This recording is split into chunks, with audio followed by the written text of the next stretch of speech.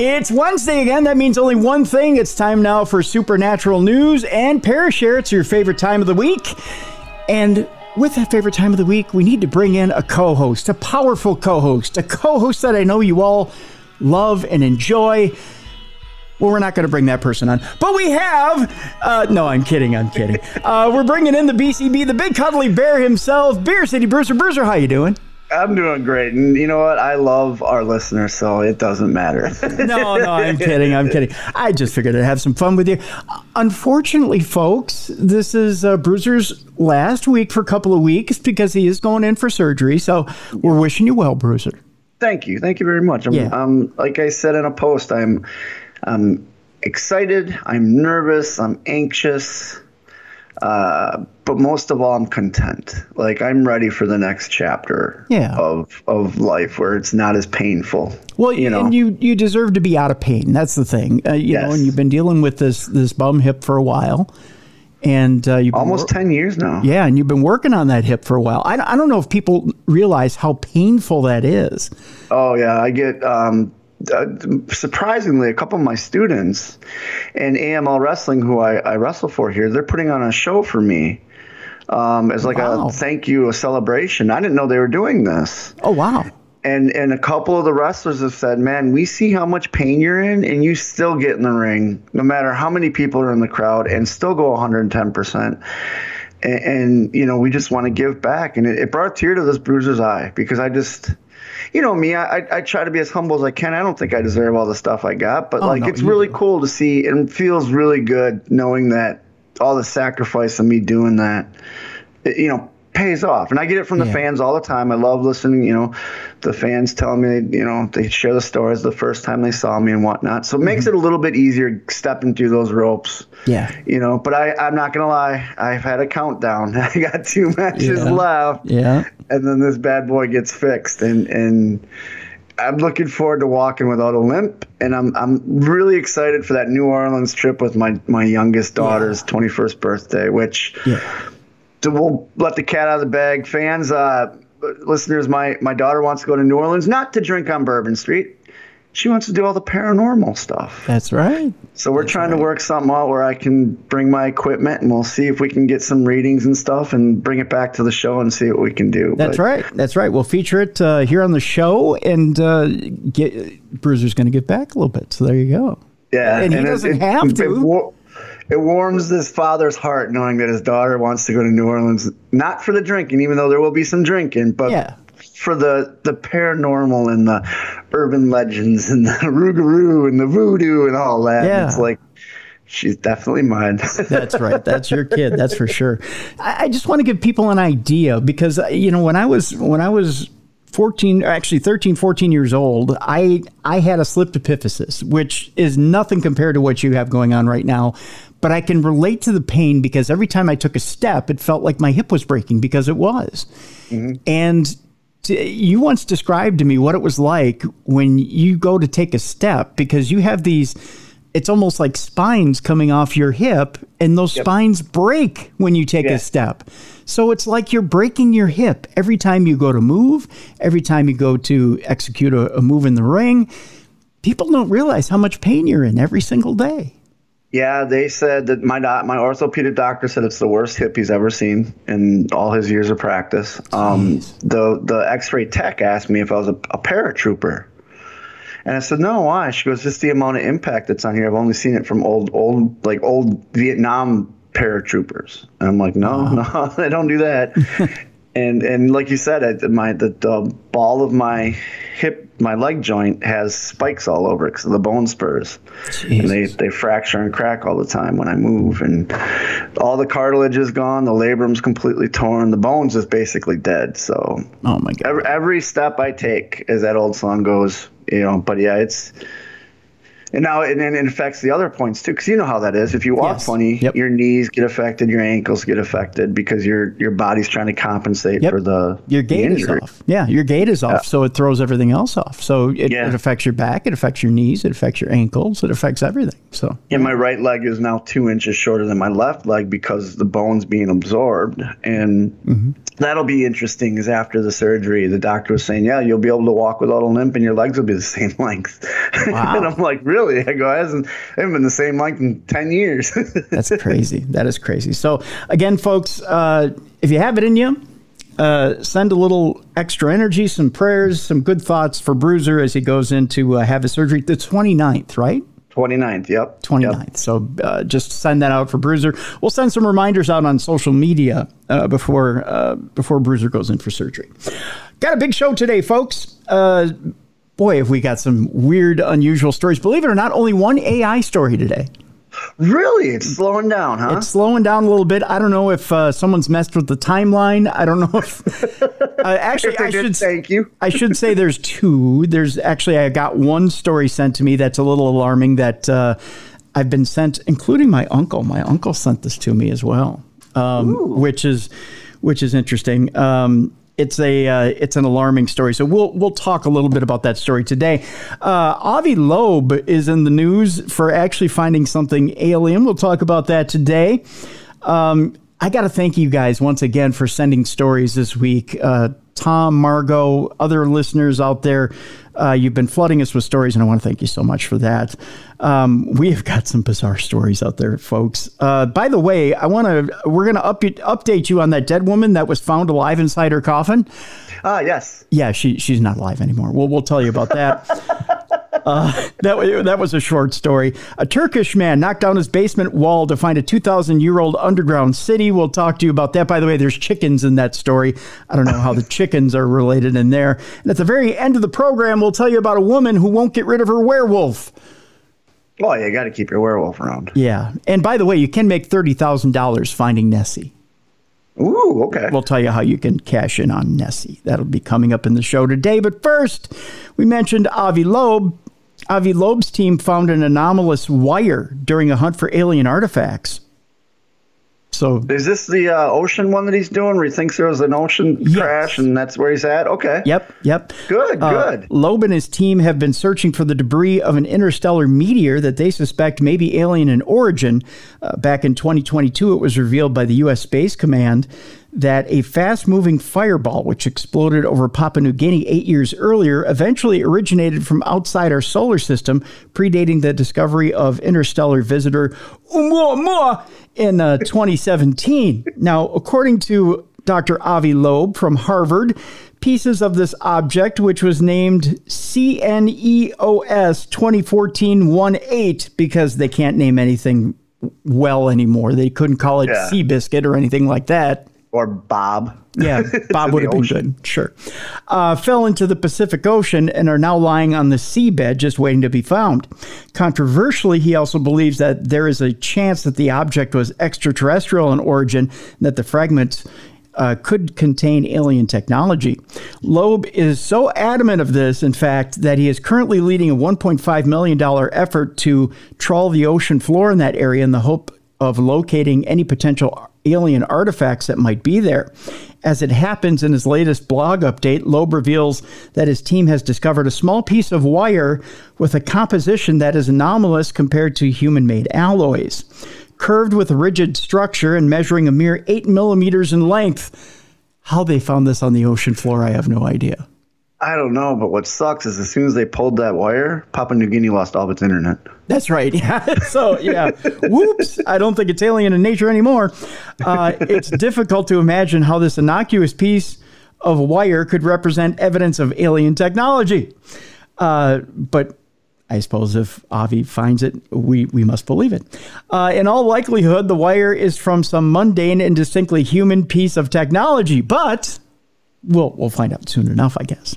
The quote here from Avi is, I hope to know whether the first recognized interstellar object from our cosmic neighborhood, IM-1, carried materials that are anomalous relative to what we find in our backyard around the sun. And most importantly, I wish to know whether it was manufactured technologically by another civilization.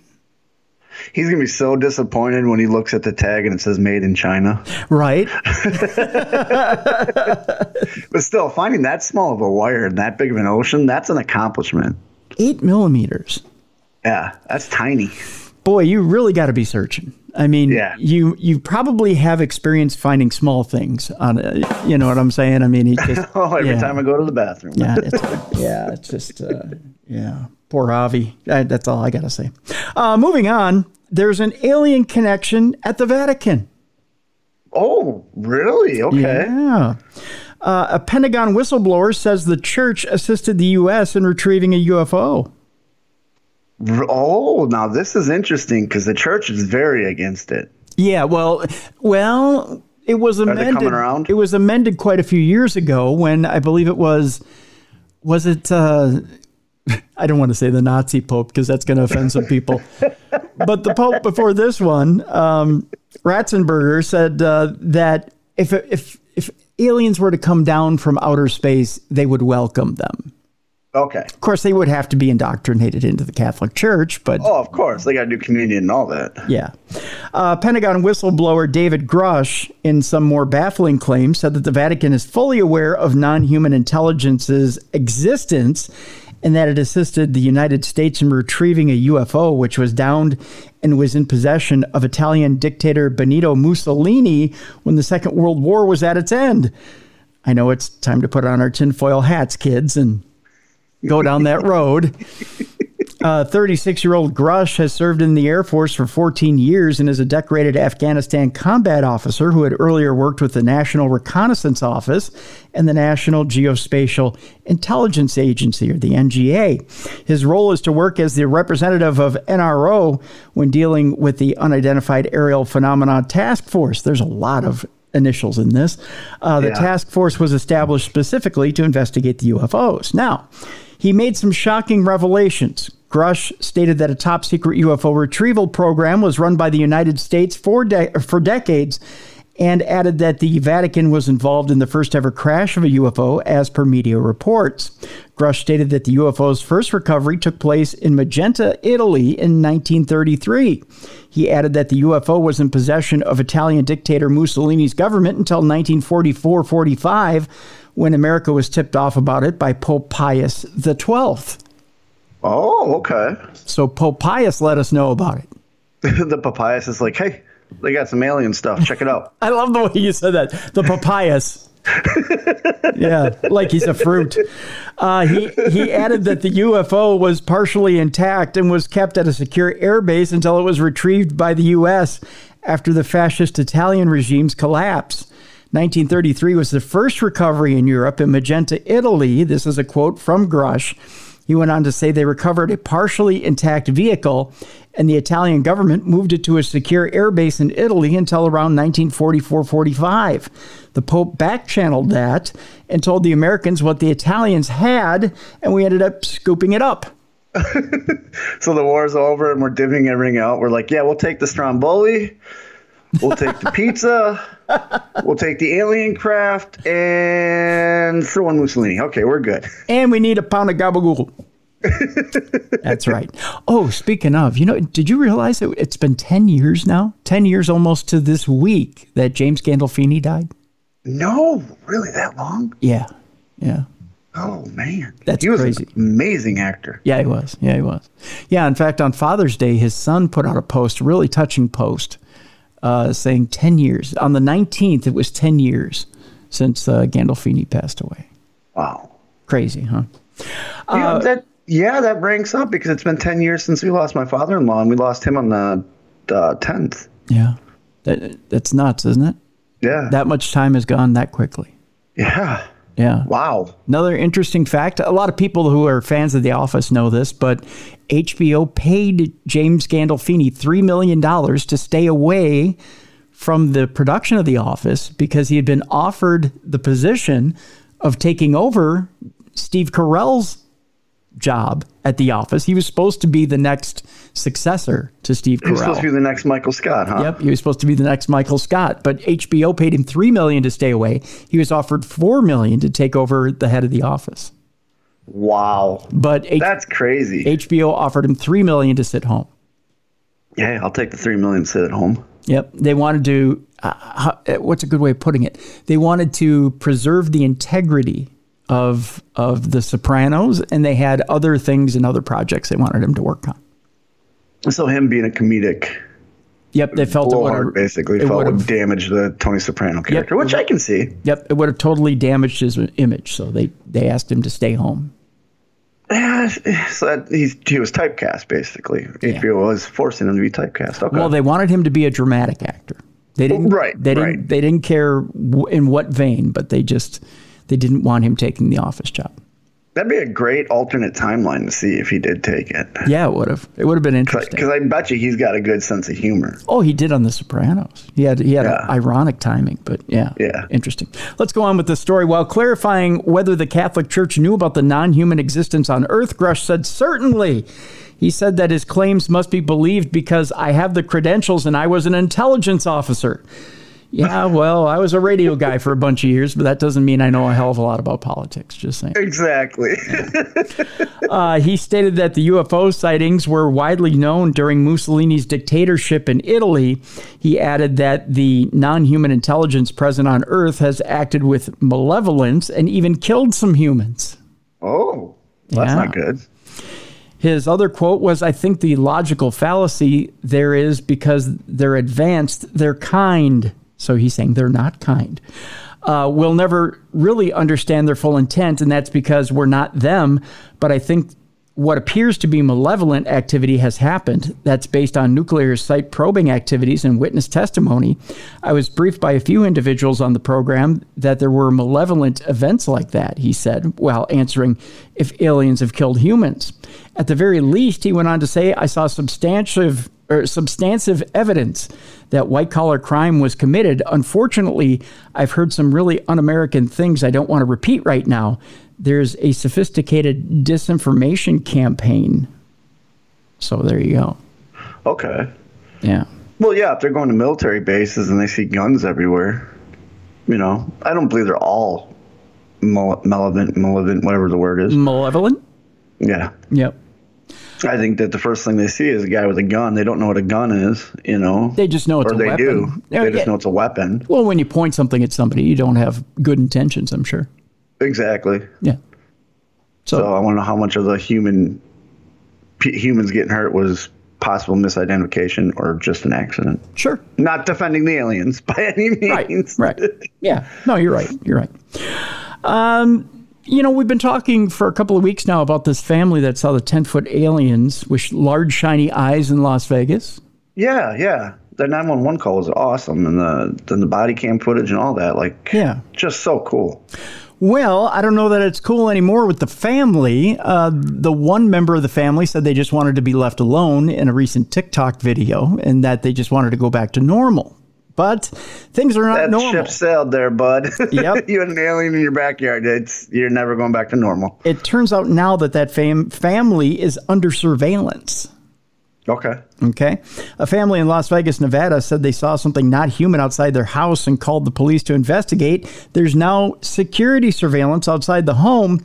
A strange UFO mystery in Las Vegas deepened when police set up surveillance outside the house of a residence after a sighting of something not human.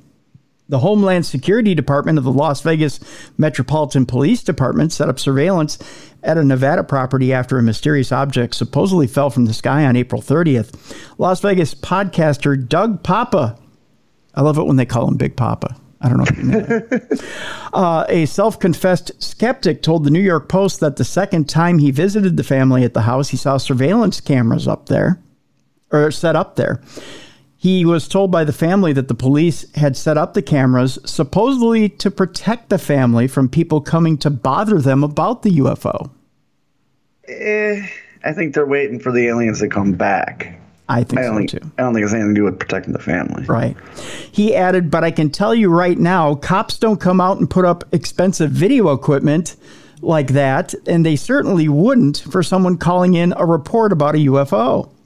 The story went from local to world news when Las Vegas Channel 8 News obtained body cam footage from Las Vegas Metro Police Department that captured a suspected UFO streaking across the night sky. The incident unfolded on April 30th when an officer's camera recorded the unidentified object at approximately 11:50 p.m. 16-year-old Angel Gomez was in the backyard of the property when his brother went. It says when his brother went, the UFO was spotted. That's not correct. Not good sentence that would be.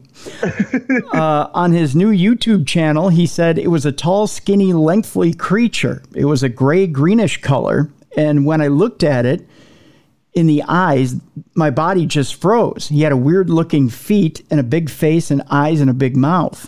Police responding to the call were visibly shaken by the bizarre circumstances as revealed by audio captured by their body cameras, which you heard here on the show. I believe it was last week or the week before. The flash emitted by the UFO was reportedly witnessed as far as Utah and California, according to the American Meteor Society. One officer said to his partner in the footage, "I'm so nervous right now." Another said, "I have butterflies, bro. Saw a shooting star and now these people say there's aliens in the backyard." Roughly 39 minutes later, a chilling call made to 911 by a man residing approximately 80 miles from the infamous Area 51 happened. He reported the presence of two mysterious entities in the backyard, having witnessed a similar object falling from the sky. There's like an 8-foot person beside it, and another one is inside us.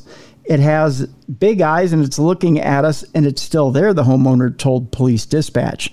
"In my backyard, I swear to God, this is not a joke. This is actually, we're terrified. They're very large. They're like 8 foot, 9 foot, 10 foot.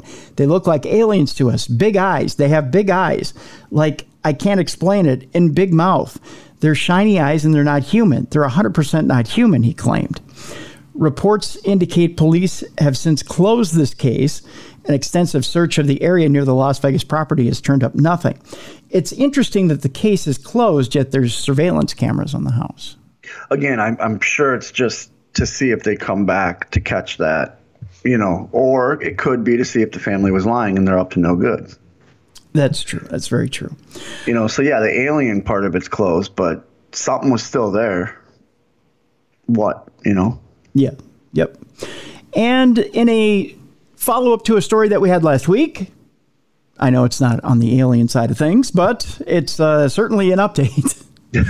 Told you at the top of the program, that dead woman in Ecuador that was found alive inside her coffin, well, she's no longer alive. And we're sure this time. I believe an Ecuadorian woman who seemingly rose from the dead when she began knocking on the inside of her coffin at her own funeral has been declared dead again 7 days later. Okay, well, as long as we're sure, let's give it a couple days before we put her in the ground. Let's give it a while. She's done this before. That's right. 76-year-old Bella Montoya was confirmed dead Friday evening after spending about a week in intensive care following her cryptic awakening. Her family and the country's health ministry have now confirmed. So we got the country's health ministry involved, which is probably a good time. Her son, Gilbert Barbera, was quoted as saying, "This time my mother really did die. My life will not be the same," according to a local newspaper article that quoted Gilbert Barbera. He went on to say as well that the retired nurse died from an ischemic stroke while she was being watched under permanent surveillance in the ICU. That, according to the ministry as well, in a statement. Hospital workers had originally pronounced Montoya dead on June 9th after she reportedly suffered cardiorespiratory arrest. She spent about 5 hours inside a coffin and woke up in the middle of her wake. Shocking loved ones gathered in the city of, I believe this is Babahoyo, to mourn her death. Incredible video from the vigil. Yes, there's video, folks. Oh, geez, that's got to be scary. Yeah. Incredible video from the vigil shows family members and medics removing the woman from the coffin as she gasps for air. She was then rushed to the same hospital where she was first declared dead. I don't know that that's a good idea. Yeah. Yeah, but they did. Now, Montoya's remains will return back to the same funeral home where she was found stirring in her coffin. Do they have to pay again? That's a good question. Like, do they get rebuilt? I don't think they would be. She'll be buried at a public cemetery, according to her son. Following the hospital's shocking mistake, a technical committee was formed to investigate how it declares deaths and issues death certificates. And hopefully it doesn't come up with, oh, we've screwed up in the past. Our bad. Yeah, right. The Ministry of Health did not provide any updates on the probe over the weekend. Barbera also said he has not received any reports from authorities explaining his mother's incorrect death declaration.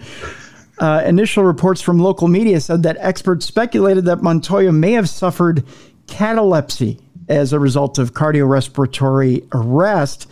Catalepsy is a condition that causes the rigidity of the body, decreased pain sensitivity, and slower bodily functions, such as breathing. Okay. So you're not dead, but your body acts dead. Yeah, it stiffens. His aunt, the sister of Montoya, has lodged a formal complaint about the traumatic mishap with the goal of identifying the doctor who issued the first death certificate. While the woman's wrongful death declaration is shocking, such mistakes have been made before. Turns out that earlier this year, an 82-year-old woman was discovered breathing by funeral home staff after she was pronounced dead and brought to a Long Island funeral parlor. Around the same time, an Iowa nursing home was fined $10,000 for similarly pronouncing a hospice patient dead and shipping her to a funeral home when she was actually alive. That's, you and I have said it before, and I'm going to restate it now. That's our biggest fears. Yes. Yeah. You and I have gone on record saying that is our biggest fear is being buried alive. Yes. Yes, indeed. And not only that, but no one there to actually help you when you're there. Yeah. Yeah. The second biggest fear, I think, was, and we mentioned it before, was the Insidious trailer that I think you've now seen. Yeah. I watched it before I went in the MRI, and I shouldn't have. You should, yeah.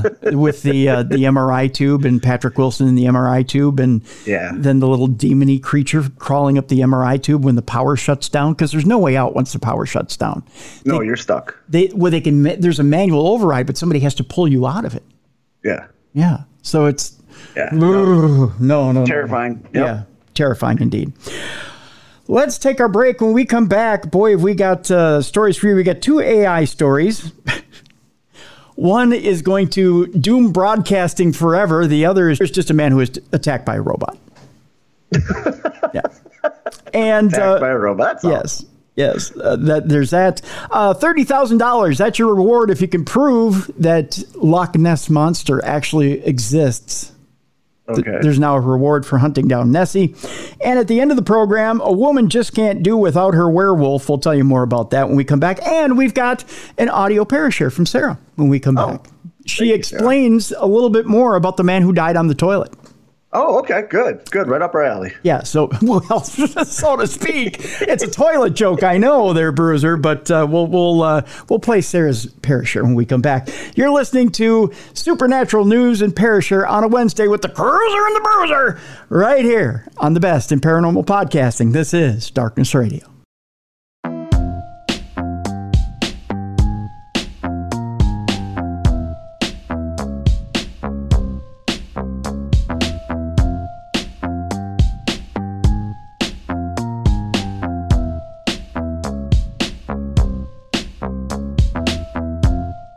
Welcome back to Supernatural News and Parashare on a Supernatural News Wednesday right here on Darkness Radio. It's the Cruiser and the Bruiser playing the hits. We're making the 9 to 5 go fly by right now. That's right. We got it lined up for you right now. We got Journey, we got Van Halen, we got Boston. Now imagine if that came out of an AI. Oh, that would terrify me. Wouldn't it? Yeah. We'll tell you a little bit about that in just a moment. Okay. But first... What's that? That would terrify me. Would it terrify you? Yeah. Get ready for somebody other than a human to count down the hits for you. No more Casey, huh? Yeah, that's right. No more Casey. That's sad. You know, I do listen to Casey on Saturday mornings when I drive up to St. Cloud. He was...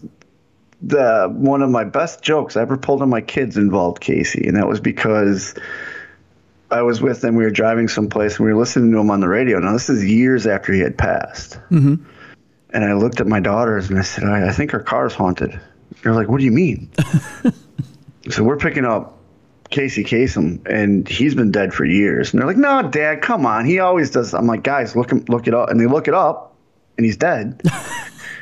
Oh, my God. And I'm like, yeah, I seriously, maybe we have to sell this car. And for the whole ride, for about an hour and a half, 2 hours, I had them thinking our car was haunted. Because Casey Kasem was counting down the top 40 of like 1974 or something like that. And they didn't realize he's still syndicated everywhere, including on Sirius XM radio? When we get out of the car and we got to where we were going, we walk in the house and somebody was listening to it, the same station on Sirius, and they right away went, wait a minute. And I'm like, okay, girls, no, this is not a haunted house. I love listening to it's a guilty pleasure. It just reminds me of childhood. Me too. Yeah. I'm right there with you, man. Yeah. So like on the way to KNSI, when I work up there on Saturdays, I'll tune into 70s on 7 because it just so happens when I'm at that early in the morning, when I'm driving up there, they start the first round of the countdown. Yeah. And I catch the first, and it's generally the really bad songs because they're the back end of the top 40. So, right. You know, it's like the Jumpin' Jamborees, and here's our, the Jumpin' Jamborees. And here's the really bad, the really bad songs from the 70s. And occasionally they'll play the number one from last week, so you get to hear some decent songs. But it ends up being really bad songs that you don't remember from the 70s. But it's still good to hear. But it's good to hear his voice, So it's but when you think about how long ago he died, it's just like, oh God. Yeah, but he was iconic. Yeah. You know what I mean? Yeah. Like he was, like you said, he's the voice of our childhood. Yeah. He was the voice of Shaggy. I used to watch Scooby-Doo all the time. And the voice of Robin on the Super Friends. Exactly. Yeah. Like he was iconic. Like I just remember from being a kid, you had him, Walter Cronkite was an iconic voice, and then Harry Carey. Yep. I'm not a Cubs fan, but I can tell you Harry Carey stuff. Or Bob Uecker, who in Milwaukee. Yep. God forbid we lose him. Yeah. Yeah, there's it's sad you get to a certain age, and you youngsters will find this out. You get to a certain age and you start losing the people that you really not only just looked up to, but entertained you as a kid or a teenager or in your 20s and 30s, and it gets sad. I'm watching more and more programs with people who are aging or getting older, and knowing that we're going to lose these talents soon, and just appreciating the talent. I mean, there's not to go on a rambling rant here, but Dan Rather, he does a show on Access TV called The Big Interview. Yeah. And I find myself watching him and doing these long form interviews with these musicians. Yeah. Not only for the musicians that are on and to get a perspective, but just listening to him for his interviewing talent. Yeah. Just knowing that, soon enough he's going to be gone. So one I forgot to add to that list that I'm sure you're familiar with is Paul Harvey is another one. Yeah. Paul Harvey. Yep. I remember as a kid listening to him, and then when you found out he passed, it's kind of like, oh man, because you're never going to get that entertainment. Like when Dan Rather passes, it's going to be, oh man, like. Yes, he had a solid career, but it's like you're going to miss that little part, Yeah. Well, even Premier Radio Networks still replays in some markets. They replay Art Bell's show. Okay. They replay Art Bell and Coast to Coast, so you still can hear Art Bell and Coast to Coast. And when you hear, I have the podcast where I can go back. Yeah. Many years and listen to them. Yep. And to hear that is like, it's kind of like cuddling up with a warm blanket and some cocoa and hearing some of those classic episodes, and you can kind of jump back to that moment in time. Yeah. And, in one, some people say, well, it's kind of ghoulish to go back and listen to that, but it's not. It's just like going back and listening to a Beatles record or a Led Zeppelin record or a Van Halen record, whatever. They're not with us anymore. Yeah. And we still go back and listen, Right. People still go to a Queen concert, and Freddie's been dead for 40 years almost. Yeah. Yeah. It's the same thing. It's something that we enjoy that brings back, like you said, it's like a warm blanket, in a cup of cocoa. It's warm and fuzzy, and it makes you. There's just times where you have to unplug from everything and go back to what's familiar. Yeah, and unfortunately, and it's not that there aren't new artists that are coming out with great things and doing great things. It's we get to a point in our lives where I think people become rigid and they say, well, there's not any good stuff coming out anymore. That's not true. There's really good stuff coming out, and there's really there's groundbreaking stuff coming out. But I think there's just, we get to a point in our lives where we become nostalgic, and it is that warm blanket. And, sometimes you want to shelter yourself from the world. So you kind of do that. You kind of wrap yourselves in certain things, and you want to appreciate what you have while you have it, and you do want to go back and reminisce. So that's just that right there. And anyone younger listening, you'll find out in 20 years, because people that you're looking up to now that, like Tim just said, they're not bad. They're just...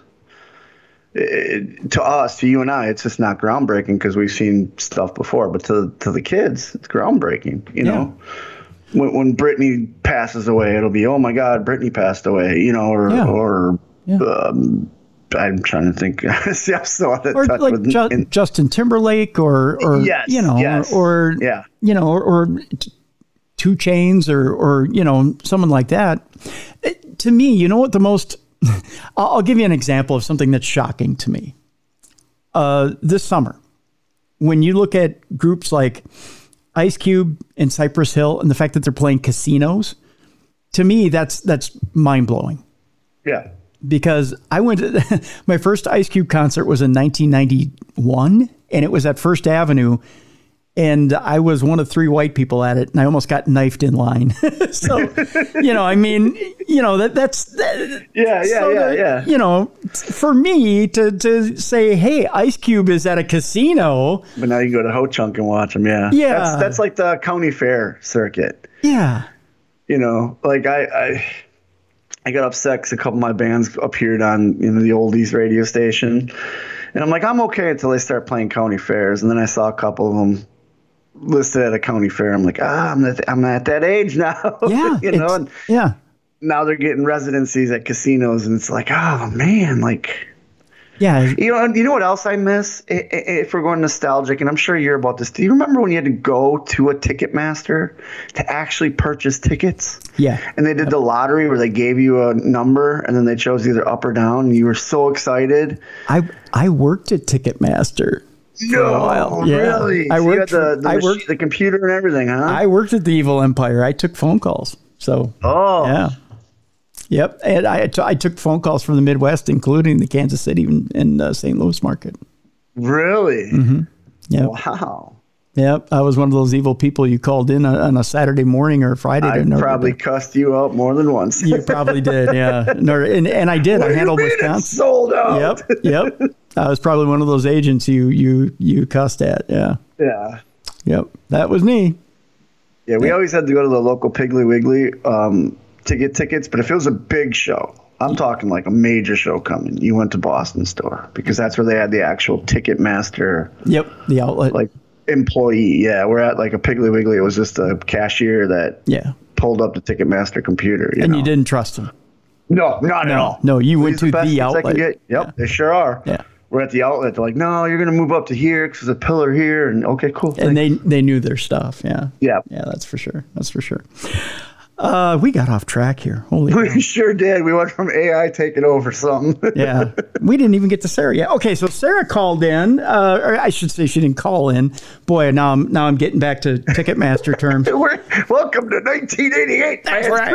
Bruiser. She called in. Some journey. And we just got off track with the whole radio thing. We'll talk about radio in a second and how it's being taken over by AI. But first, Sarah got a hold of us by going to darknessradioshow.com, leaving a voice note. It's real simple. If you have a Parashare story that you want to share with us, 2 ways to do it.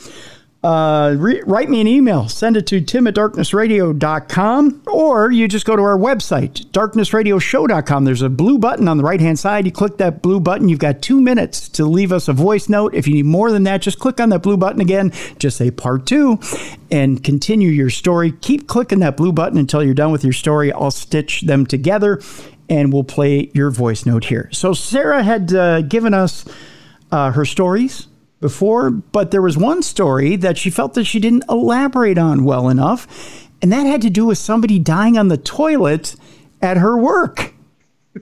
If you remember this story. It was a truck driver, if I remember. Yep, it was a truck driver. So here is Here is Sarah to elaborate on that story right now. Hey guys, it's Sarah from Kentucky again. I feel like I need to start sending you a check because this is therapy. I can't talk about these things with anybody. Well, very few people. Anyway, I just wanted to finish the story about the driver who passed. I realized I never even finished that story. Anyway, he died on the toilet, sitting on the toilet, was there for the whole day, and was found at the end of the day. He was on the toilet for at least 8 hours dead. And that was always kind of like a rumor when I worked at this place back in, 2002, 3, 4, or 5. Back in the day. I'd always heard about a driver who had died there, and that his name was Walter. And that was all the information I knew. And then a few years ago, I told you I'm still back at the same place, and there's a guy coming in spraying for bugs. The shop gets sprayed quarterly, and he's spraying, and we kind of, I think we were actually listening to Darkness Radio.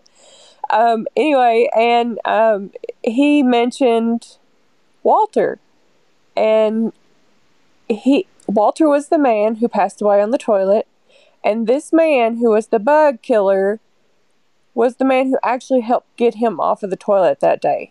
He had also worked for the same company. He found Walter dead on the toilet.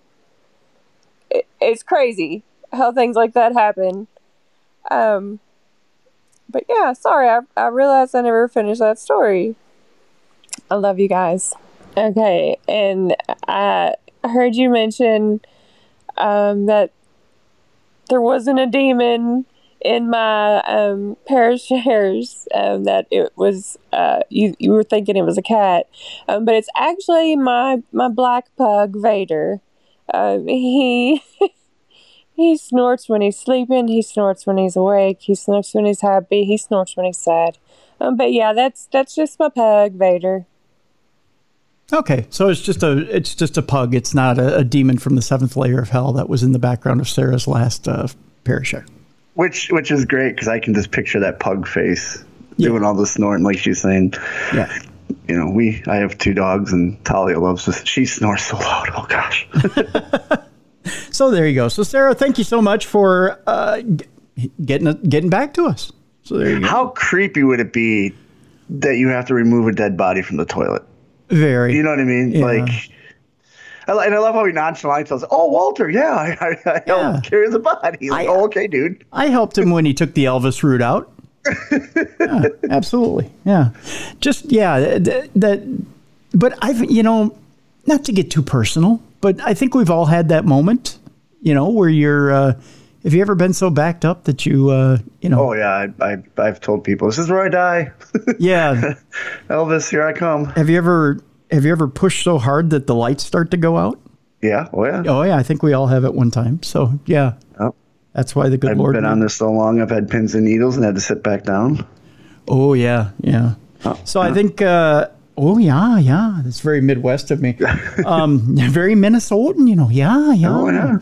I also like too, and I hope the other listeners heard, it's like therapy, her being able to share that, because these aren't stories you feel comfortable sharing with everybody. Right. So that's why we encourage people to send in their stories, because we had the one gentleman last week, I believe, who said that they never really processed the alien spacecraft. Yeah. You know what I mean? And he really hadn't thought about it till we mentioned it, and he shared it with the story, and it opened up a whole bunch of stuff. Like Sarah's saying the same thing. She doesn't really think about it, and then she wanted to tell us the story, and it's therapeutic. So like, we're here to listen. We love to hear these stories, and we'll weigh in too if you want. When I was splicing that together, I thought to myself, when my heart wasn't working 40% of the time, I thought about that. Yeah, I had more times than not, I've been sitting on the throne, and I've, the world's gone black once in a while. It happened more than a few times. And I thought to myself, I could have took the Elvis way out. That would have been, and I'm thinking, who would have lifted me off the toilet? That's what I'm always like. Who would find me in that way? Yeah. Because you haven't wiped. Right. And when you pass, everything comes out. That's right. At least you're in the right spot. Well, true. Right? Well, you heard the first thing the guy that found Elvis said after he found Elvis, right? No, what's that? I shouldn't have flushed that. Oh, God. Oh, my God. You're not even getting a rim shot for that scene. I know I'm not. No, I know. That's horrible. All right. It's time now to bring the room down. It's time to move on and talk about people losing their jobs. Take your jobs. That's right. We're talking about losing a broadcasting job. I've lost one or two based on layoffs from the evil empire. But not the AI layoffs. No, not the lay off. Yeah, the lay off. That's what they'll call it. You know, I'm going to read something at the end of this story, which is going to scare most broadcasters. Okay. Right out of their shoes. A radio station gets a part-time AI DJ based on its midday host, who's quite popular, I guess. Live 95.5, Live 95.5, a radio station in Portland, Oregon, has announced Tuesday that its midday host, Ashley Elzinga,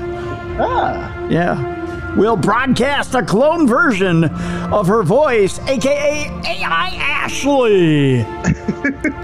That's right, ladies and gentlemen. To listeners every day from 10 a.m. to 3 p.m.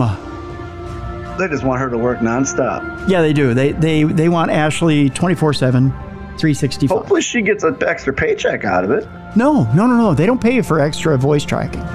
Really? No. Oh, I didn't know that. Well, okay, so shout out to my boy Big D out in Nashville, who, by the way, has the #1 country morning show in Nashville. At one time, he was voice tracking 5 markets. 5 markets. Wow. And still wasn't making, pardon the phrase here, donkey dick for a popular cluster of national radio. I'd be like, toss me that money. You want my voice? Give me that money. And they just expect you, if you're doing a major morning show in a certain area, they just expect, well, you're going to pick up they don't pay you very much to pick up an extra market. It's like only another $10,000 to $20,000 a year. Really? And that's doing mornings. Yeah. So if you're syndicating across the nation, you're not getting very much. No, you're not. And now I say $10,000 a year, and people go, "That's $10,000 a year," but you're pulling. Look at the amount of work that's going in to make that $10,000 a year. Yeah, exactly. When you're voice tracking, that's not. This is, that was, here is, and then you're done with your shift. You know, and you do a quick 15-minute, job for 4 hours worth of radio. That's coming up with material for 4 hours worth of work. Yeah. And that's $10,000 a year. So, I mean, it's nothing, It's really nothing. So AI Ashley. So AI Ashley is on the air every day, 10 a.m. to 3 p.m. They'll be using Futuri Media's Radio GPT, which is an AI-powered tool that uses GPT-4 to generate a script based on trending news and reads it with a synthetic voice.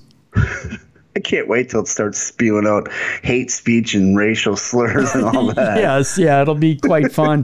The radio station noted that AI Ashley isn't fully replacing traditional Ashley. They do this so when they do replace traditional Ashley, you won't be so upset.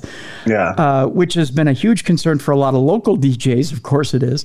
Radio stations have cut down their broadcasts in recent years due to rising costs. Yeah, right. Or in a shift to embrace tech like AI, in 2020, here it is, iHeartMedia restructured its organization, laid off hundreds of people nationwide, and invested in artificial intelligence. Oh, so you were taken over by AI. Yeah.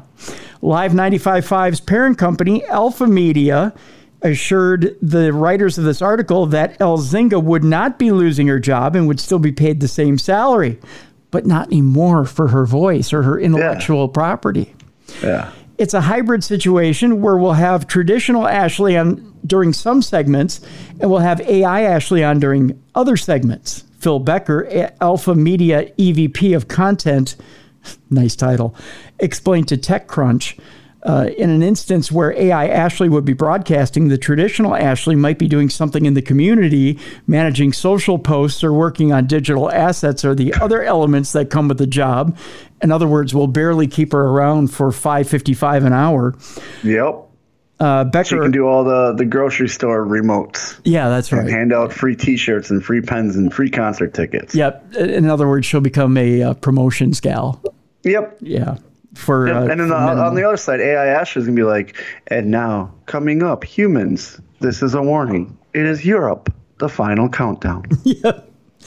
Becker also noted that Alpha Media isn't using Radio GPT to save costs. Wink, wink, nudge, nudge, say no more.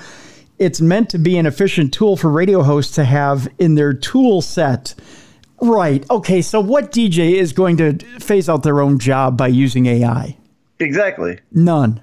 That's Zero. like, oh, here, let's get you a 5-disc changer. You know, that helps a DJ because he's got the 5-disc thing. This is, oh, hey, we're going to take everything about you, put it onto this system, As it and is, hit a button, and it replicates you. as it is, let me pull back the curtain on radio for you. Everything is already cycled through on a program, on automation. So we don't touch anything as far as discs or anything like that. Yeah. Everything is cycled through on a computer. So everything you're hearing is all automated. All we do is we put our voice in between slots in automation. So we don't touch anything. All the ads, everything is fired off automatically. Okay. Most jocks these days can voice track, so they can do everything from home if they want. During the pandemic, a lot of clusters basically gave their jocks the same equipment that I'm sitting here with right now, and they dialed in from home and they voice tracked their shifts. Okay. So essentially, they could continue doing the same thing that they were doing from home. Yeah. I mean, it's not tough. Nope. They've done everything they can to weed out live jocks. Which sucks. I remember calling in to request songs. And this is why talk to the jocks. This is why radio is dying. Radio is dying from lack of originality, lack of format. I mean, it has become, like you said, Bruiser, a jukebox. That's what it is. Oh yeah. And there's nothing in widespread syndication. So they will take one program and play it in 50 to 100 markets. So, and I'm not talking just talk programming. I'm talking about music programming. So you'll take Ryan Seacrest and put him in the morning in 200 markets and call that your morning show instead of having a live original morning show. That's what they used to do with Howard Stern before he went to Sirius, wasn't it? Yeah, absolutely.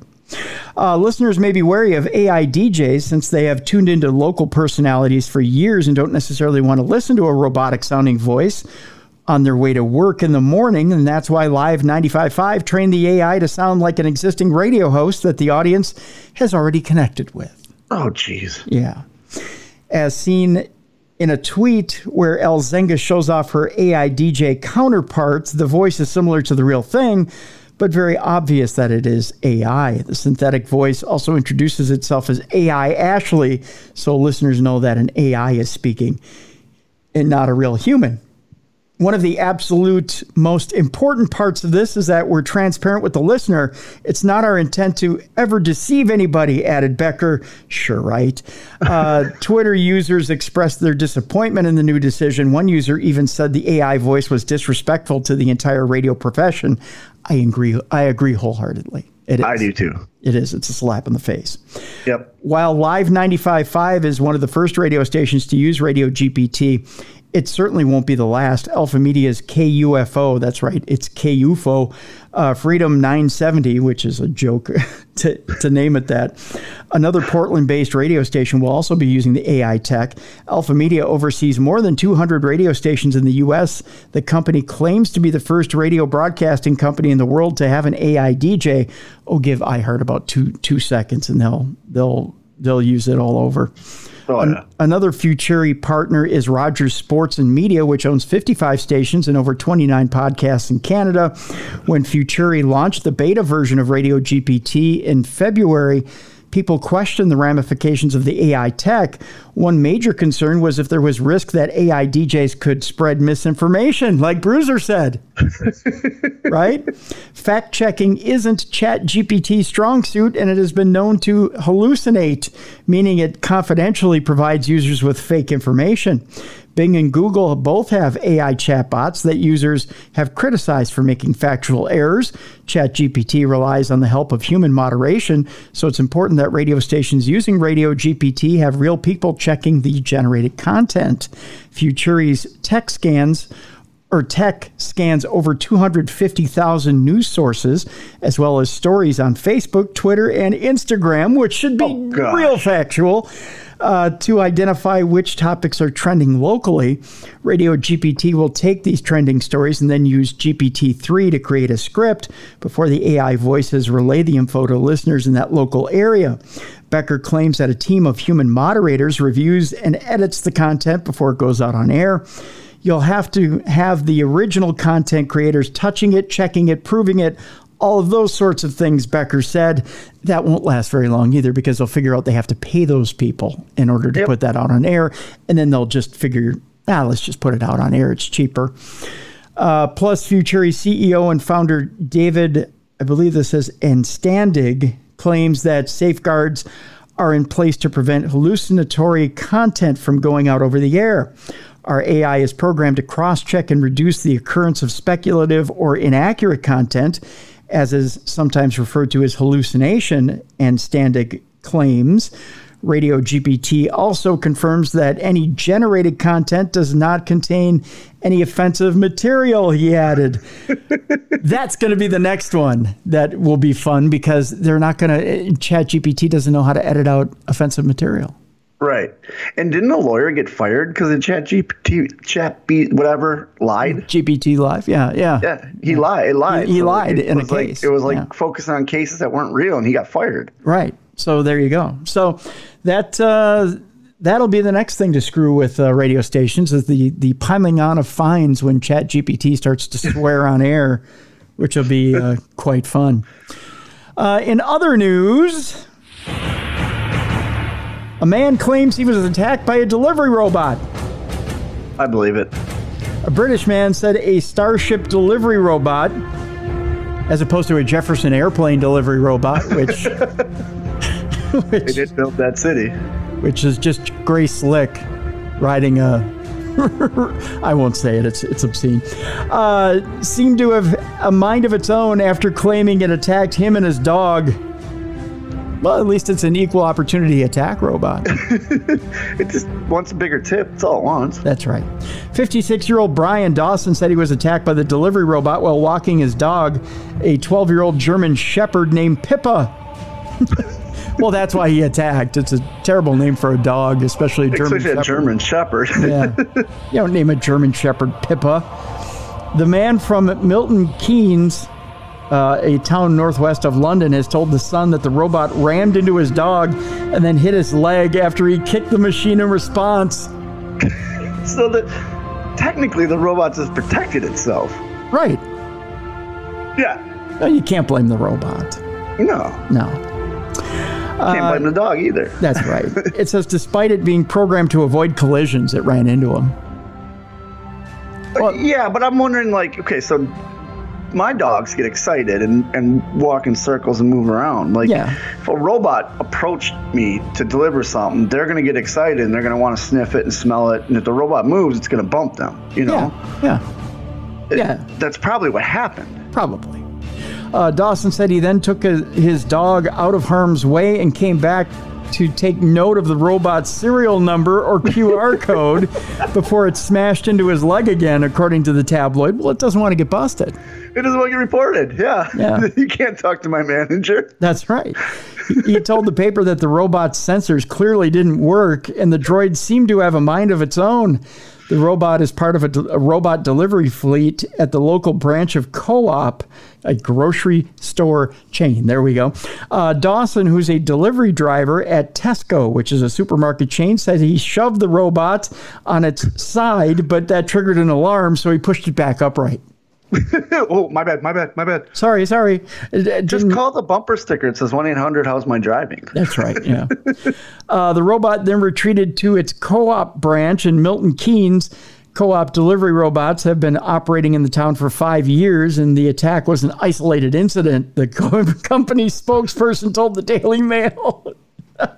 This is it. This is the beginning of the robotic revolution. That's right, yeah. Everyone watch out for your delivery bots. It's now started. The robot, they're harmless, but just watch out. That's right. The robots are operated by Starship Technologies. Mickey Thomas is in charge of that, by the way, which told the paper it takes the safety of these deliveries very seriously and was in contact with Dawson. The company was formed 9 years ago by Skype co-founders and operates thousands of delivery robots globally. I wonder if they're listening right now because we're on Skype together. Oh, they are. Yeah. Oops. So there's going to be a robot delivery showing up to our doors. We love Skype and we love robot deliveries. They're wonderful. I don't have dogs, so when the robot delivery comes, we welcome them. We wink, wink. Enjoy delivery robots. They're wonderful. Let's move on because we love robot deliveries. A Turkish man, by the way, this story comes from Tom. A Turkish man, he stepped up again this week. Yeah, we challenged him last week and he stepped up. Good for you, Tom. Yep. A Turkish man knocked down a basement wall to find a 2,000-year-old underground city. This was after chasing his chickens through a hole. I'm just like, hey, we're building this new house. Here's a whole city. What do we do? Put a wall up. Nobody will notice it. Yeah, that's right. Nobody needs to know about this underground city, that's for sure. A Turkish homeowner chasing his chickens through a hole in his basement during renovations came across an abandoned underground Turkish city that once housed 20,000 people. Oh, geez. That's a huge city. That's a big city. How big was this wall? That's a good question. In an effort to recapture his escaping poultry, the unidentified man knocked down the wall in the 1960s to reveal a dark tunnel leading to the ancient city of, I believe this is Elingubu, known today as Derinkuyu. I believe I got it right. How we can keep our city hidden. How? We build a house in front of the tunnel. And we put up a wall. No one will know. No one will know we're here. No one.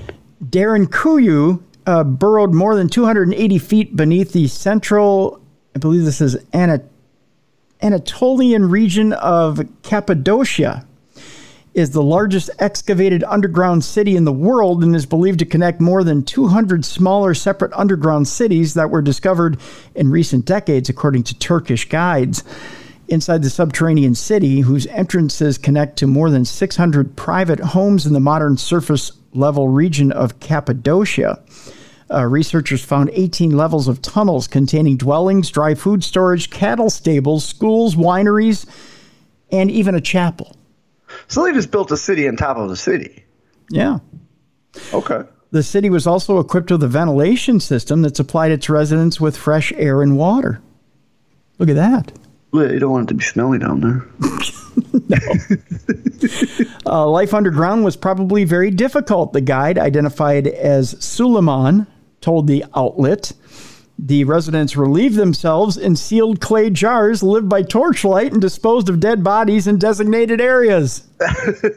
Boy, that sounds peachy, doesn't it?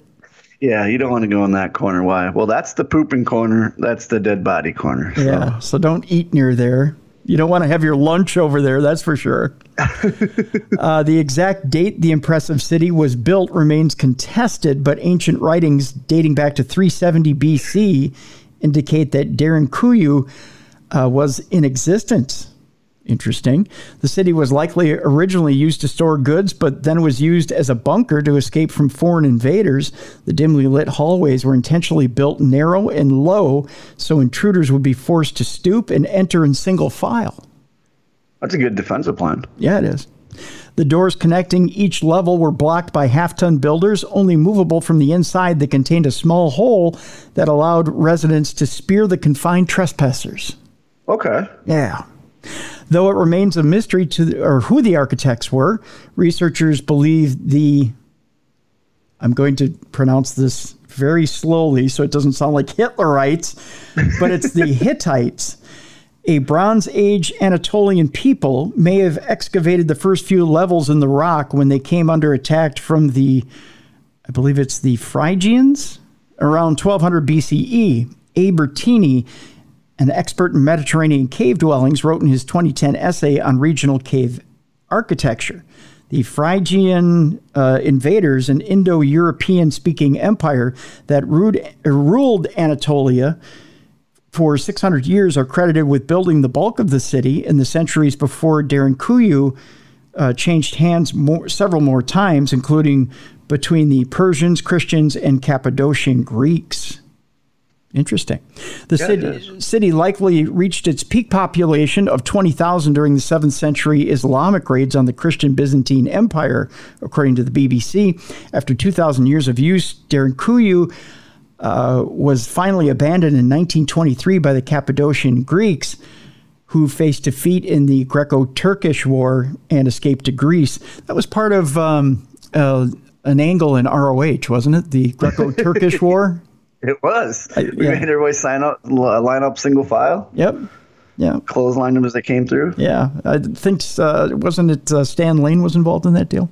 Yeah. Oh, yeah. Yeah. 1 century after it was rediscovered, the ancient city was open to visitors curious to experience life underground in Derinkuyu and was added to the UNESCO World Heritage List in 1985. So that's got a smell down there. Yeah, I don't think it's. I think it's quite ripe. Yeah, probably. Yeah, yeah. Especially when they sealed it up and there's still dead bodies down there. Yeah. And sealed bottles. Can you imagine the archaeologist that has to open up the sealed bottles? Hey, it could be treasure. Could be shit. Could be treasure. Shit. Could be piss. Yeah. Hey, this could be some really great wine, or it could be fermented piss. Who wants to take the first shot? Yeah, it's not, Ugh. Let's move on. Interesting story coming out of Southeast Michigan. A witness reports an encounter with a dark, red-eyed being that took off into the sky like a literal bat out of hell. Really? Yeah. Are we thinking Mothman? Could be. Our friend Lon Strickler of Phantoms and Monsters recently received an email from a witness who said that he and his sister were driving in Southeast Michigan when they saw a dark, red-eyed being that appeared to take flight. Okay. Yeah. That's so far Mothman. Yep. Lon said the email was a follow-up to one sent by the witness about a month ago that was too vague to be published. This more recent email represented an elaborate version of the witness's experience. It said, I don't really believe in any cryptids, though the idea of them is fun, except for Mothman. Around the time of these sightings in mid-fall 2017, I lived in a small town in southeast Michigan, Oakland County, and was attending high school. My older sister, who was 9 years my senior and had a similarly timed work schedule, drove me to school extra early every morning so I could attend an extra hour and fit another class into my schedule. It was awful and started at 6 a.m., but we only lived about 15 minutes from my school, so it wasn't all that bad of a drive. One morning, we were making our way to the school as per usual through some super curvy wooded back roads by our house, a route that we took every day. And suddenly, in a break between the section of road we were on, just between the third curve and the last curve before the road straightened out, I noticed two glowing red spots about maybe 600 to 800 feet in the distance. At first, I brushed it off, as the area was known for deer and the spacing for eyes wasn't too far off. but I couldn't shake the wrong feeling I had. The eyes just weren't the right color to be reflecting deer eyes, and as we neared closer, it became apparent to me that if these indeed were eyes, then the figure was too far tall to be any type of animal that I could think of. It was still really dark out, so I was only able to make out the eyes and a dark black silhouette before. As our headlights were finally near enough to begin illuminating the figure, it took off into the sky like a literal bat out of hell.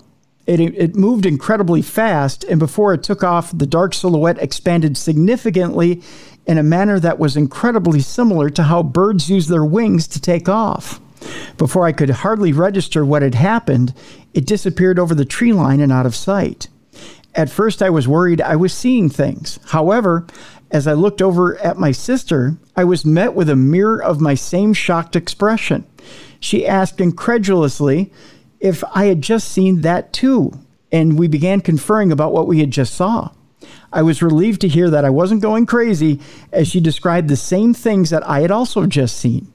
I still think about that morning to this day and was surprised when a couple of years after it, I came across your articles and reports. A lot of sightings and encounters you compiled dated around that same time. I saw what I believed more and more every year had to be Mothman. Now, winged humanoids have not been reported as often in Michigan as they have been in other states bordering Lake Michigan, with only one other sighting represented on the Singular Fortean Society's timeline. This report constitutes the latest news in a string of Mothman sightings from within a few 100-mile radius surrounding Lake Michigan, including every state bordering the Great Lake. These sightings began in the spring of 2017, but more historical accounts are being reported as more people become aware of the phenomenon. They generally take place in the evening or at night, often in or near a park or natural area and around water. Witnesses consistently describe a large gray, brown, or black bat or bird-like creature, although in a small number of cases, the creature was described as an insect-like, sometimes with glowing or reflective red, yellow, green, or orange eyes, and humanoid features such as arms and legs are often reported. Some witnesses have reported feeling intense fear or an aura of evil emanating from the creature that they encountered. Many of the sightings are also of something seen only briefly or are described only as a flying creature with few details, which leaves open the possibility that a misidentified large bird, such as a heron or crane, or some type of anomalous avian species could explain some, although certainly not all, of the encounters. A number of associated high strangeness incidents have also occurred alongside the creature sightings.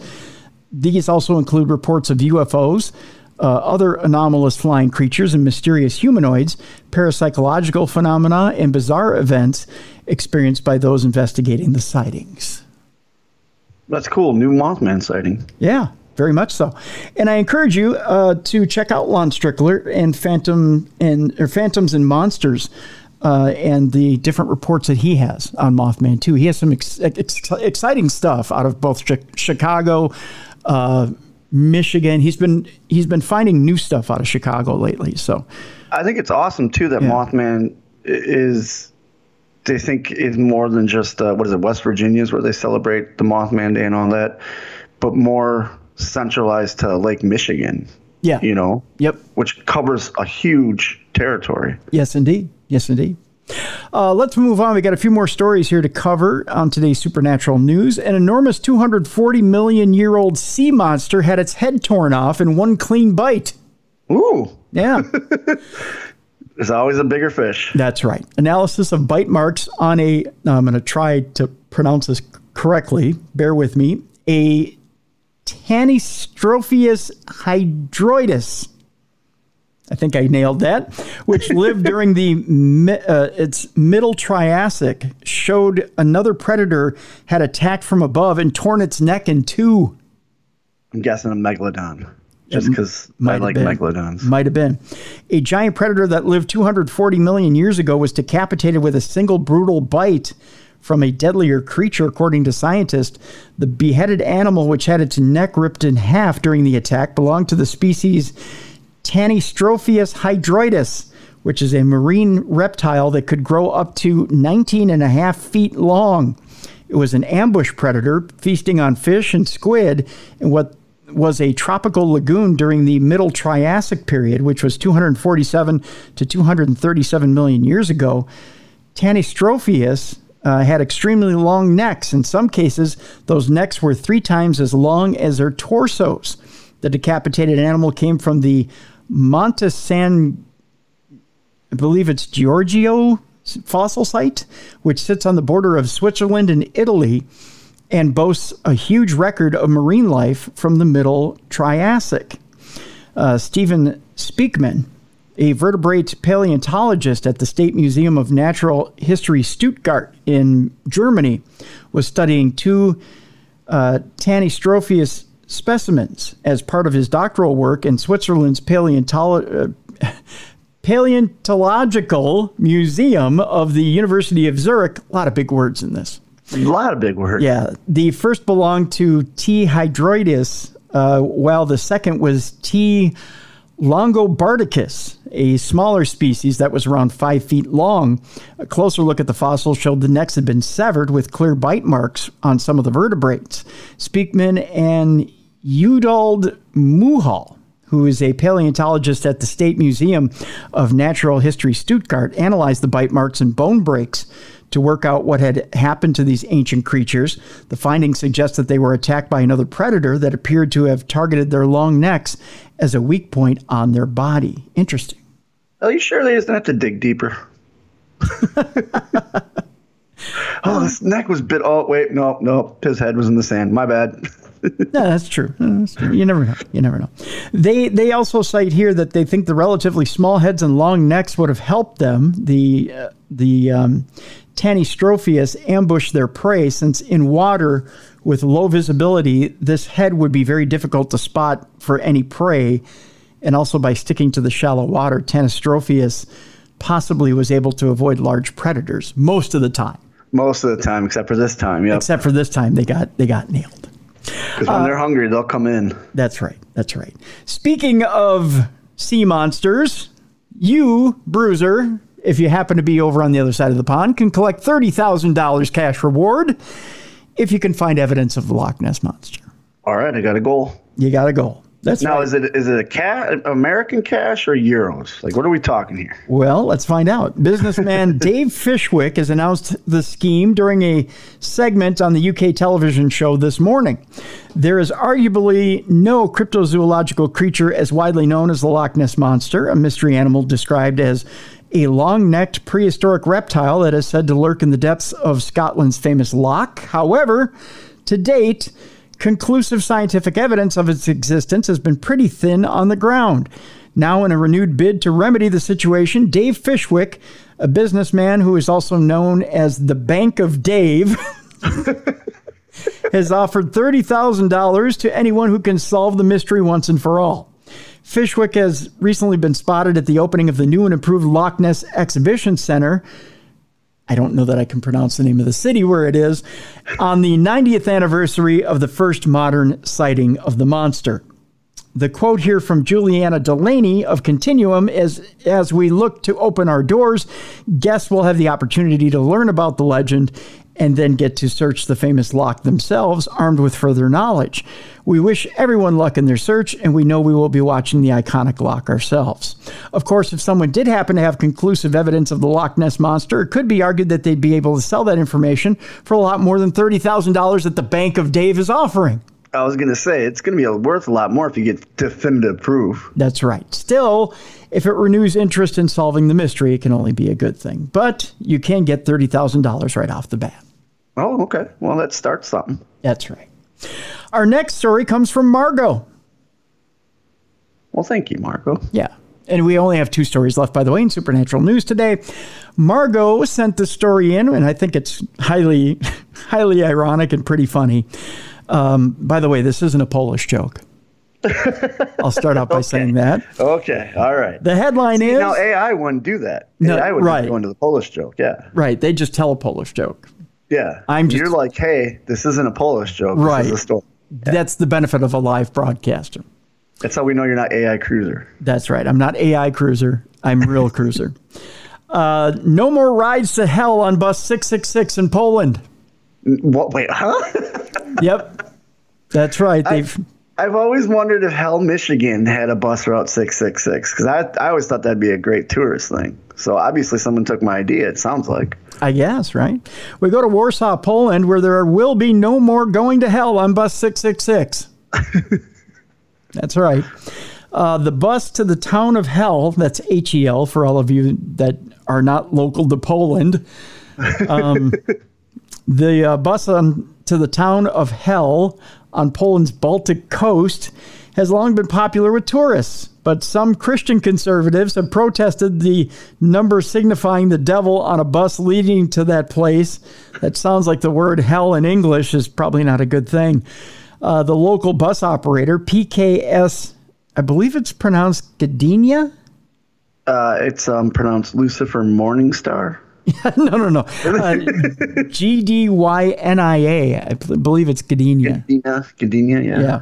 Announced this week that bus 666 will no longer run to hell. Well, it ain't going to heaven. I know that much. Yeah. I don't have the rim shot up here. I would have given myself a rim shot, but that sounds dirty as well. So there you go. Yeah, that's what she said. Yeah, there you go. So it's no longer going to run to hell. He said, or rather, it said it had flipped the last number. So now it will run the line under the number 669. So they went dirty with it. That's right. So literally it's going to go fuck itself on June 24th. How are the Christians okay with this? I don't know. It's now a devil orgy. It is. It's a devil orgy. Local media said the bus company acted under the pressure of Christian groups who had pushed for the change, but were already thinking of returning to the old number amid a public outcry over the change. That's right. The Polacks had a problem with 669. They kept getting on the wrong bus. That's why. That's right. Oh, God. They got on the wrong bus. Look at you. The local news portal, I believe it's Tromastio, said that the line operated under the number 666 since 2006. First as a local joke before attracting riders from across Poland and beyond. Some people rode the bus simply to say that they had taken the 666 bus to hell, Polish media reported. Of course. That's a great tourist attraction. That is marketing. Want to go to hell? Get on bus 666. That is great marketing, by the way. Beelzebub is your driver. Do you think they had a little patch, a little name tag for the bus driver that said Beelzebub? Or like different like demons or like your driver. If I owned that, I would. I'd be like, all right, John. You're no longer John. You're now Beelzebub. You know, Satan. Fronda, a Catholic publication, has for years called the 666 bus, or called for it to be renamed, arguing that it had satanic overtones and that to present the reality of eternal damnation as amusing in any way is just plain stupidity. So why aren't they allowing to get the town name changed from hell to something else? To heaven? Call it heaven. Yeah. Well, what bus number would you have for heaven? 7-Eleven? Number 1. Number 1. It lamented it would be Alpha Omega is what it would be. Oh, there you go. Alpha Omega. Yeah. It lamented the fact that many Polish journalists, even Catholic ones, took pleasure in the joke. That's the whole thing that Fronda had wrong with it. They just said it's just too much. They can't take it. They're crumbling under the whole hell. They're mad because they're already the butt of every single Polish joke. So they're like, you know what? We can't be the butt of like religious jokes now. We got to change this. We got to change it. I love it. I think it's a great idea. I can't believe how many people don't have a sense of humor. Exactly. It's not like you're really going to hell. And because you get on the bus 666 does not mean you worship the devil. Right. It's a joke.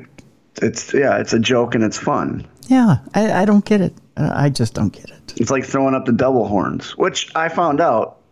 Ronnie James Dio. Yeah. You know how he's the one that brought the metal sign and one thinks that's a sign of the devil and all that? It's not. Right. His grandmother used to do it to him when he fell asleep to protect him from evil. That's right. So when we do this, we really want to protect whoever's around us from evil. Yeah. See? Yeah.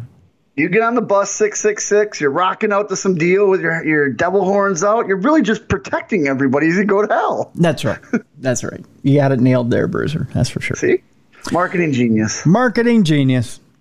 Finally, our final story for Supernatural News today. We go to Ohio, where a woman has refused to remove her 9.5-foot werewolf from her yard.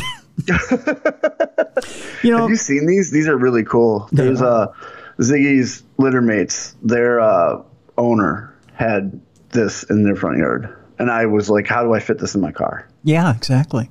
Yeah, it would be in my front yard right now. I'm with this woman. Don't remove it, lady. I have a cousin. Stand by your werewolf. I have a cousin that wants to celebrate Halloween all year round, and I don't find anything wrong with it. Neither do I. There's nothing wrong with it. People have their thing. They just have their thing where they love it. They want to celebrate it all year round. Let them do it. Exactly. Yeah.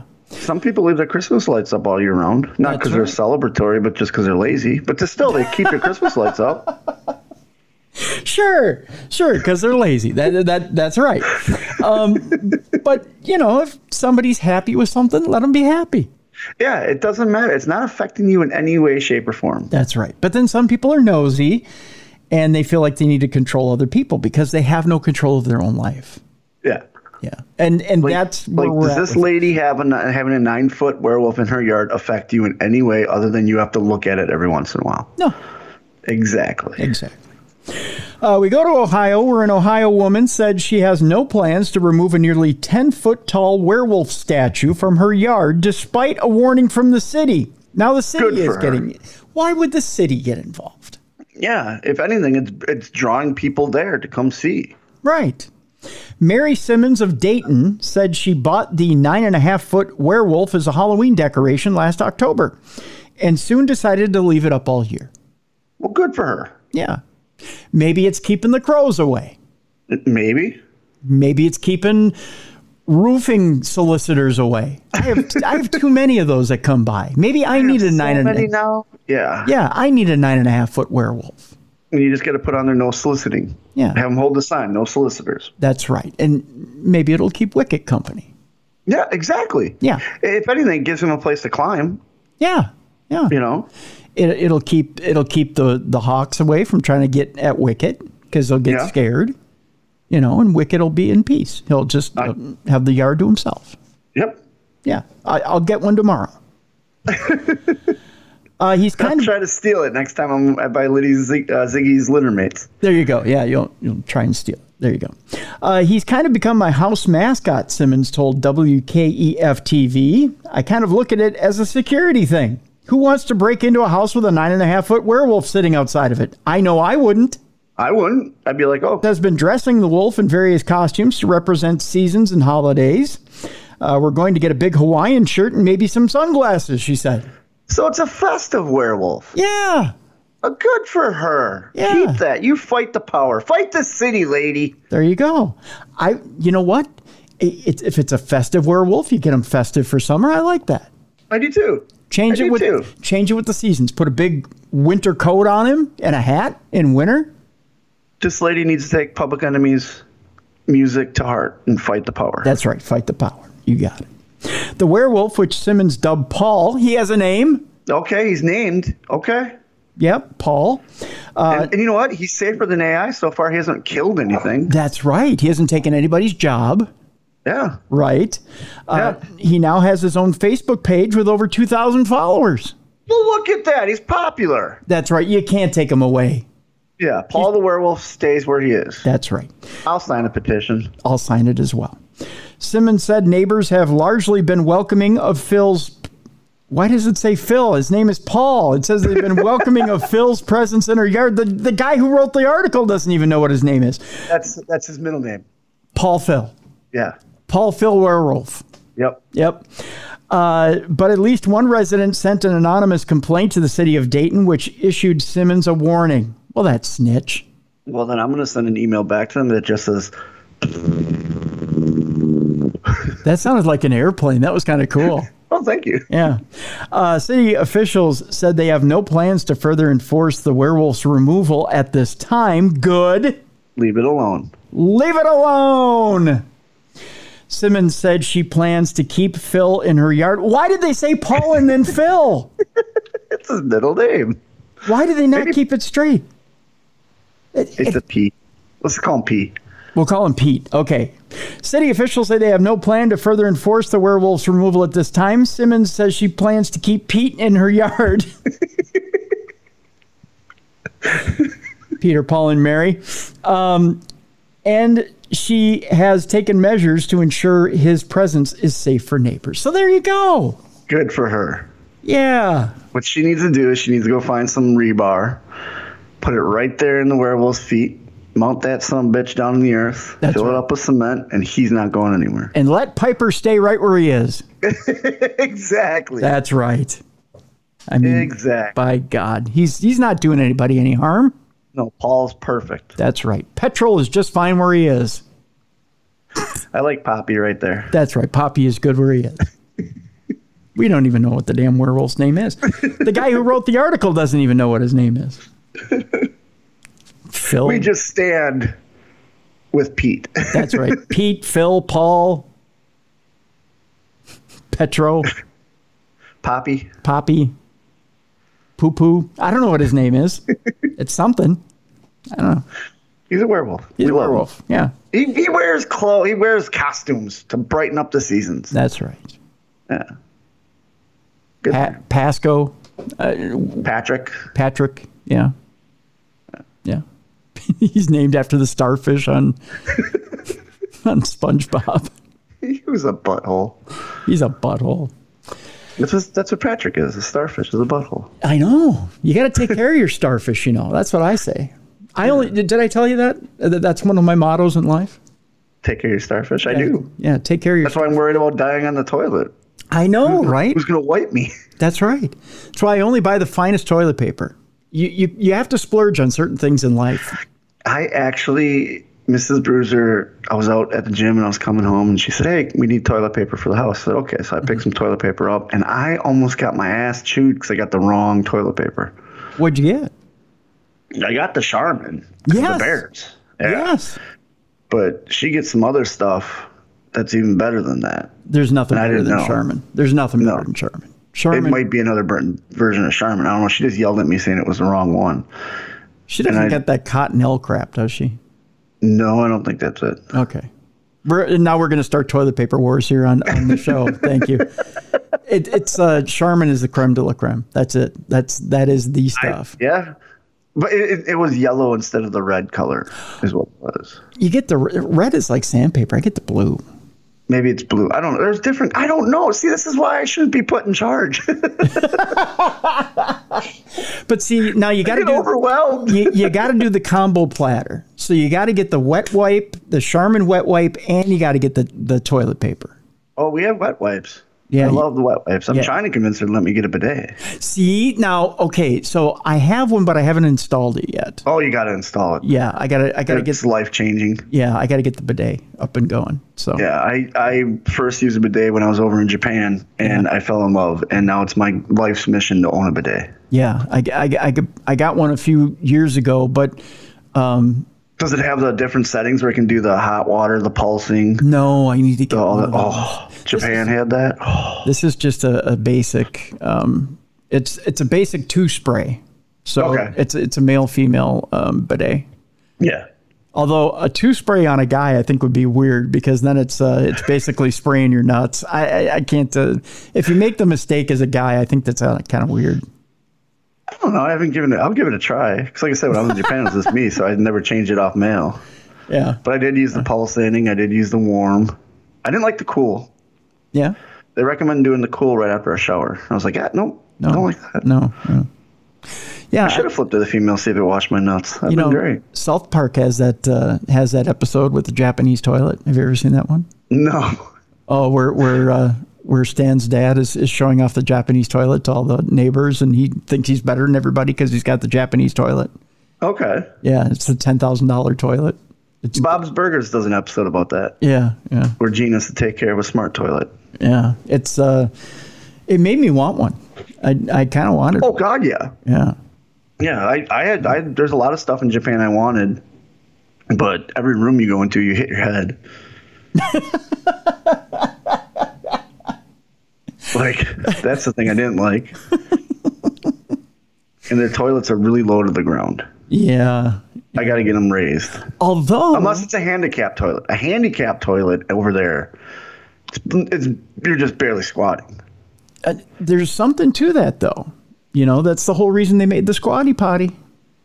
Oh, yeah, because the way you squat and stuff. Well, my son's obsessed with his squatty potty. Yeah, the squatty potty, actually, there's something to that because the whole gravity thing. It's easier to go. I didn't enjoy the squatty potty. My son got one, and he brought it over, and he was mad he couldn't take it with him to basics, so he, like, developed one in the Army. Really?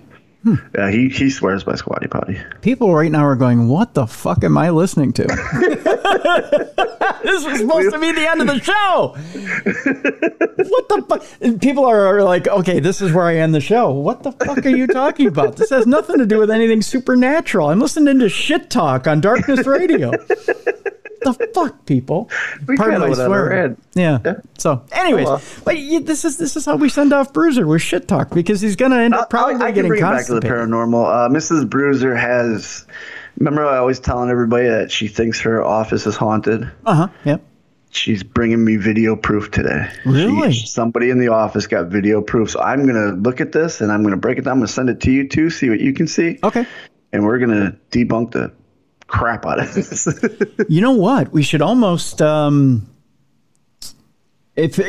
me video proof and if we can or can't debunk it, let's do this. Let's see if we can put it up on YouTube, and we'll put it on the Darkness Radio Show website and let the listeners debunk it. There you go. Let them take a look at it. Okay. Let's do that. We'll do that during the week here, and you guys can take a look at it for yourselves. We'll do that. Yeah. That's what we'll do. Tomorrow on the show, ACG is in the house. ACG stands for Always Chasing Ghosts, and ACG Paranormal will be here. Nat and the gang will be here. We'll be talking about investigations and investigative techniques. They are the group that uses music during their investigations to try and lure ghosts in. So looking forward to that. Looking forward to sitting down and talking with them. They've got some EVP with them. We'll be playing some of their EVP. We'll be talking about some of their more well-known investigations. Of course, ACG Paranormal has been out on the convention circuit. They've been featured doing some lectures, and they kind of caught my eye. So I want to talk to them about some of their more well-known investigations. Very cool. Very excited for that. Yeah. So just featuring some of the paranormal groups that are out there. If you have a paranormal group that's been out there and doing some investigations, submit your stuff to me at tim@darknessradio.com if you want to be featured here on the show. I ask some certain criteria. Not everybody's going to get on Darkness Radio, you know. I know I sound elitist right now. But I want some video evidence. I want some EVP evidence. If you have a website, send me the link to your website. Let me take a look at what you've done.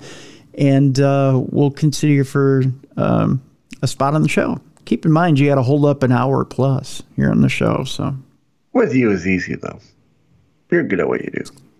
Oh well, thanks. Well, I'm not going to make it easy for you either. So, well, I know that, but I'm just saying you'll get an hour on people. But I prefer a group that is not just investigating well-known landmarks, but a group that's done some home investigations as well. So.